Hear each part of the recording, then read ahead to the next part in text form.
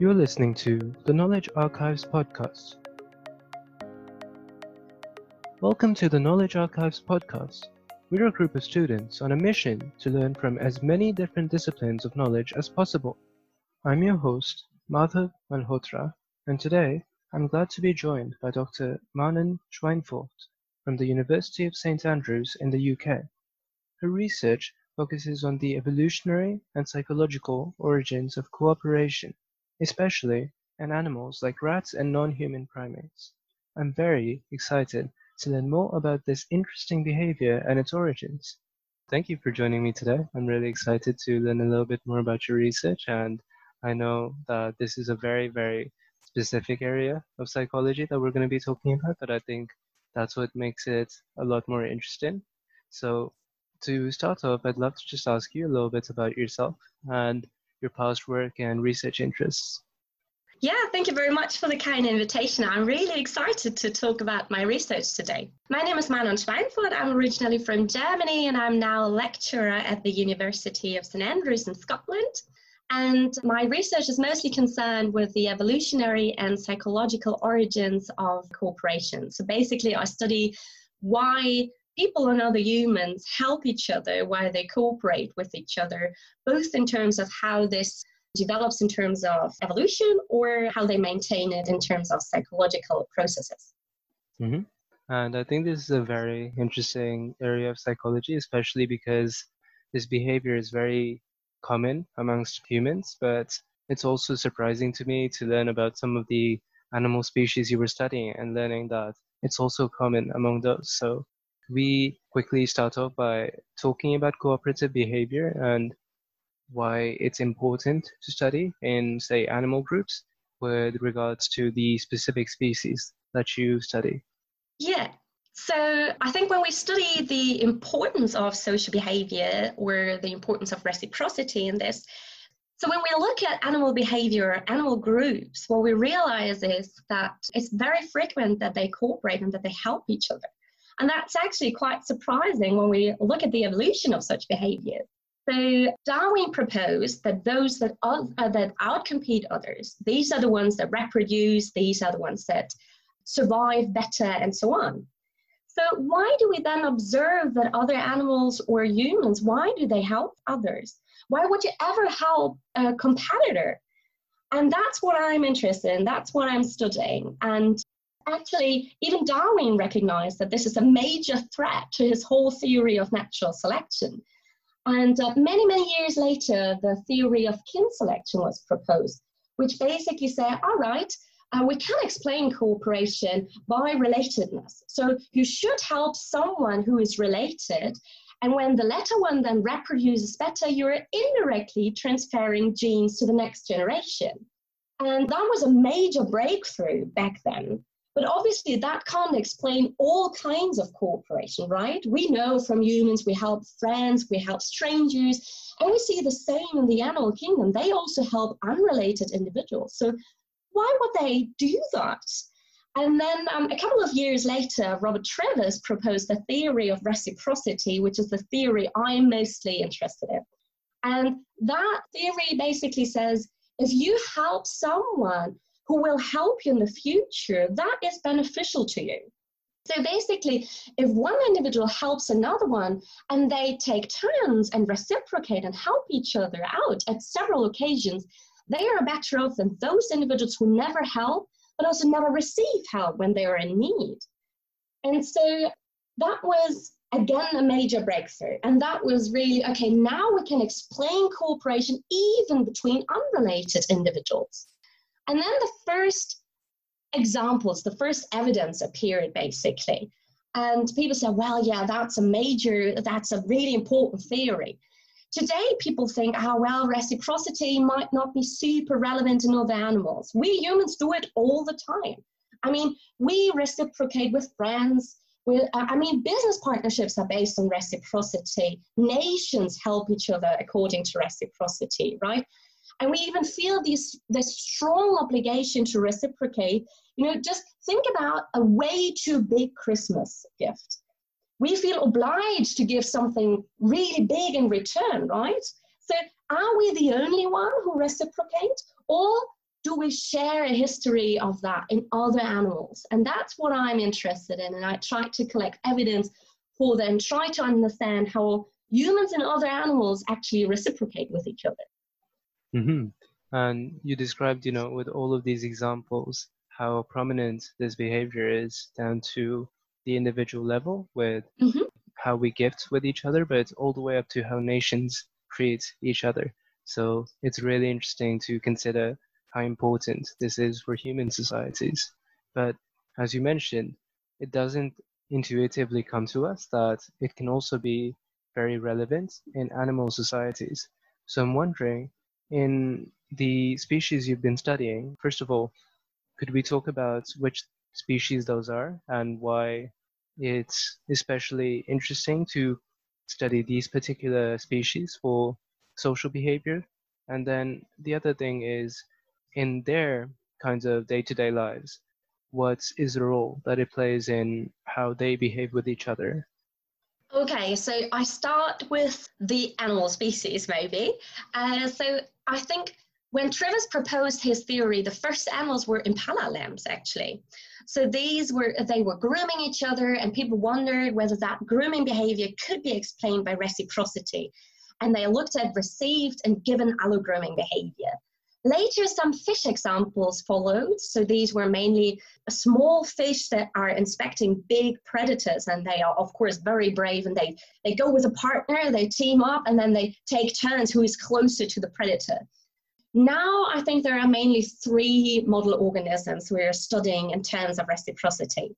The first one is the capuchin monkey.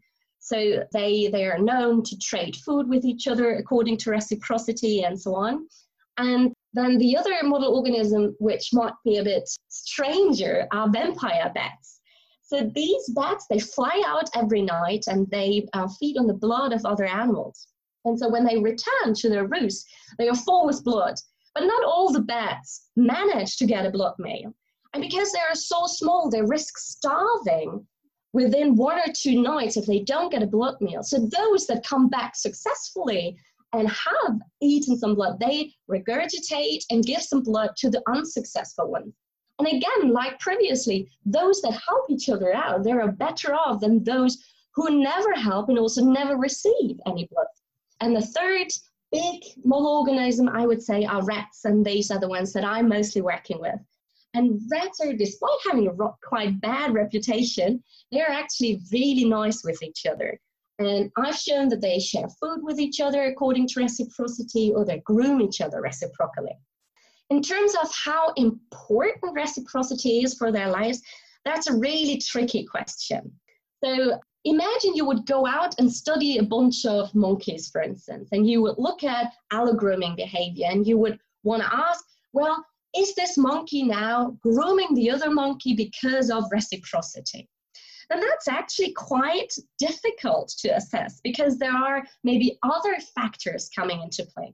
Maybe the monkey grooms the other monkey because they are related, or because the other one is a higher ranking individual, or they are friends, or they are just sitting next to each other, And so it's actually quite difficult task to assess how important reciprocity really is for the life of others.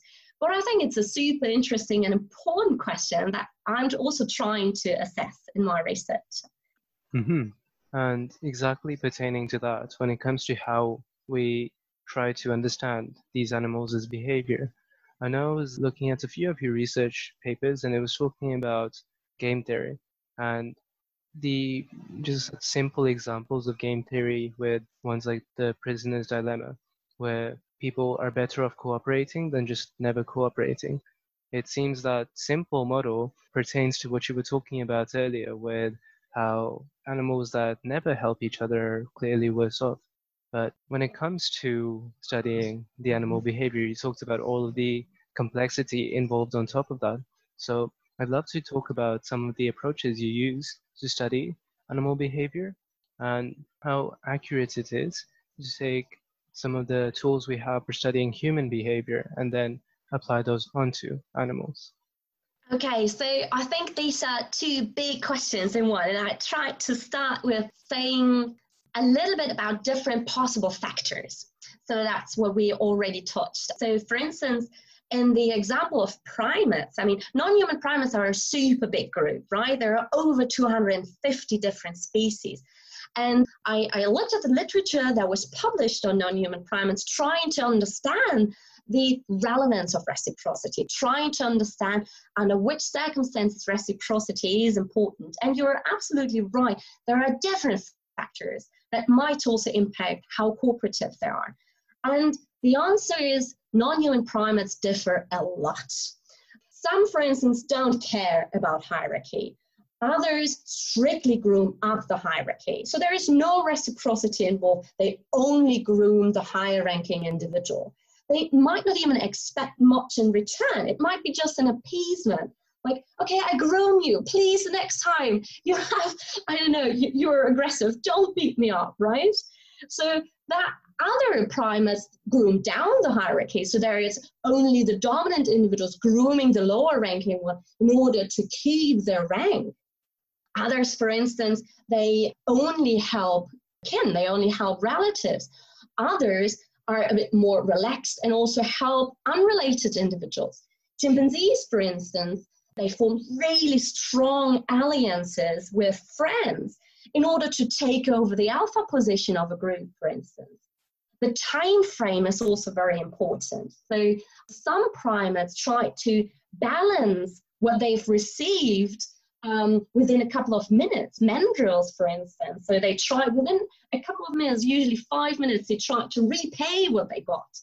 In other primates, we can see reciprocity only over really long time frame, like months. So you see that there are many different factors coming into play. Now going back to your question about game theoretical models. Game theoretical models differ a lot. So there are some really big models and some very specialized models. And when we think about big models, we already talked about one. One model could be the kin selection theory. And the model actually is very simple. It just says, okay, the benefits that you get when you help times the relatedness between you as a helper and the one you're helping needs to be greater than the costs of help, right? So that is a very, it might look simple, but it's a really broad model. And of course, it's not really accurate because of all the factors we've already discussed. There are other models who are very accurate, have a high predictive power. Think about some of these very specific models that try to explain specific cascades in a cell, for instance, and they have a really high predictive power. So models differ a lot from each other, and it's always up to us as researchers when we use them and for what we use them. And maybe to give you an example for when I use game theory models is, I use them mainly for two aspects. One aspect is I use them as a way to generate hypotheses, and one is to use them to test ideas. So maybe you are aware of a quite famous experiment done in the 80s by Axelrod and Hamilton, where they asked others to send in suggestions for cooperative strategies. So cooperative strategies are, how would you cooperate with others? One strategy is to just be cooperative with everybody. However, others might not pay back. And so it's not a particular good strategy because others might exploit you. So he received many different strategies. And then they did some game theoretical models trying to understand which of these different strategies is a good strategy. And the winner was tit for tat, which is basically start cooperative and then copy the move of your partner. That was just a hypothesis. They did not know whether tit for tat would ever exist in nature. But they said, well, this is a very powerful strategy that might exist because it can theoretically evolve. And then empiricists like me, they go and have a look whether these hypotheses are actually met in nature. So that's an example for a hypothesis. However, you can also use game theoretical in another way. So there was, for instance, a theory that animals might reciprocate based on similarities. So if I'm related to another individual, this individual is obviously as related to me as I am to them. So I should just help based on similarities. Same goes for proximity. If I spend time with you in proximity, you're automatically spending time with me in proximity too. That sounds like a super easy way of reciprocating. You don't need to keep track of anything, just base your decision on similarities. But then there were theoreticians trying to understand this theory, and they said, well, no, this cannot evolve. We tested this in our models, and it cannot evolve because you can easily cheat. You can just hang out in the proximity of someone else, not doing anything and just receiving help. And so this is where empiricists and theoreticians work together. That's a very interesting introduction into the different aspects that you have to consider when taking these tools from different disciplines and putting them together into this very specialized application. And on that note, it would be very interesting to hear your thoughts about the interdisciplinary work that you're doing. Because when I think about it, it seems like this kind of analysis has a bunch of applications. For instance, when you were talking about the idea of proximity, I was thinking about how when people are more related to each other, for instance, people of a similar culture or a similar religion, then they're more likely to help each other. And, you know, that's just a hypothesis. And obviously I'd have to do a bunch more digging about that. But it seems really obvious how when this is a really key part of many animal species, then there are a bunch of applications here. And when you study this behavior, then you can take other models, for instance, with game theory, but then also when you apply the results that you get, they can be applied to many different disciplines. Could you talk a little bit about your personal experience with the applications of this work in different disciplines, but also how you've been running these studies and taking theories from different disciplines to be able to find the results? Yes, so I work quite interdisciplinary, that's true. So my background is in evolutionary biology. So I studied biology. I'm now at a psychology department, and I'm working together with anthropologists, primatologists, social psychologists, philosophers, mathematicians, and so on. And I think that this is really key in order to understand what's going on. And we try to use different methods from different disciplines, different concepts, and we try to learn from each other by looking at the same problem from different angles. And I personally have always liked this collaboration. It's sometimes difficult because we talk different languages, but I think it has always been super fruitful. In terms of applications, I would say it might sound weird maybe, but I do my research not with the ultimate goal of producing an application or producing something. So I'm from Germany, and when you translate the term scientist to German, it literally means knowledge generator, knowledge creator. And that's pretty much how I see myself. I create new knowledge, which I find super exciting. That does not mean that there are no applications, but it's not my ultimate goal. And by creating new knowledge, I strongly believe that that's how we shape our society. Think about how Darwin's theory has changed the way how we look at ourselves, how we look at nature, how we look at other animals. And that's made by creating new knowledge. But that doesn't mean that my research does not come with direct applications. So my research highlights the cognitive and emotional abilities of animals. And that's really fundamental for creating awareness for animal welfare and conservation. I've worked a lot with rats, and I think especially in rats, that's super important. We kill billions of rats every year in cities because they're destroying things, they're contaminating food and so on. And if we understand more about their social system, we might be able to develop strategies to preventively keep spaces secure from rats. So we don't need to kill them. We respect them where they are. We also keep millions of rats in the lab, and by understanding their social needs, we might be better able to provide them with the right housing resources. But my research also highlights that humans are a part of this system. We are part of them. We have a shared history with other animals. We might be a little bit less unique than we might want to think. And my research also shows that cooperation pays off in the long run. And I think that's a message that is as important as it never has been currently. Yes, I think it's so interesting to think about all of the different applications you mentioned, from the ones that you would never think about, from how the laboratory mice, we need to take care of them, and this can help us better do that.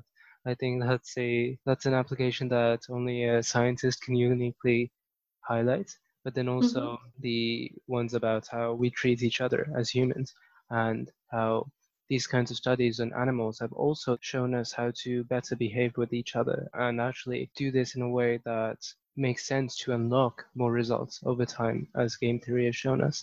But then I think it's also very, very important to highlight it that the role of a scientist isn't necessarily to be affiliated with the applications of the research, and just to pursue knowledge with a curiosity is more so the role of the scientist. But then obviously, as we produce more of this knowledge, then there are the other, say, engineers or tinkerers or other makers in our society that can take this knowledge and create very, very useful applications of that. I think it's really, really interesting to hear about that kind of separation.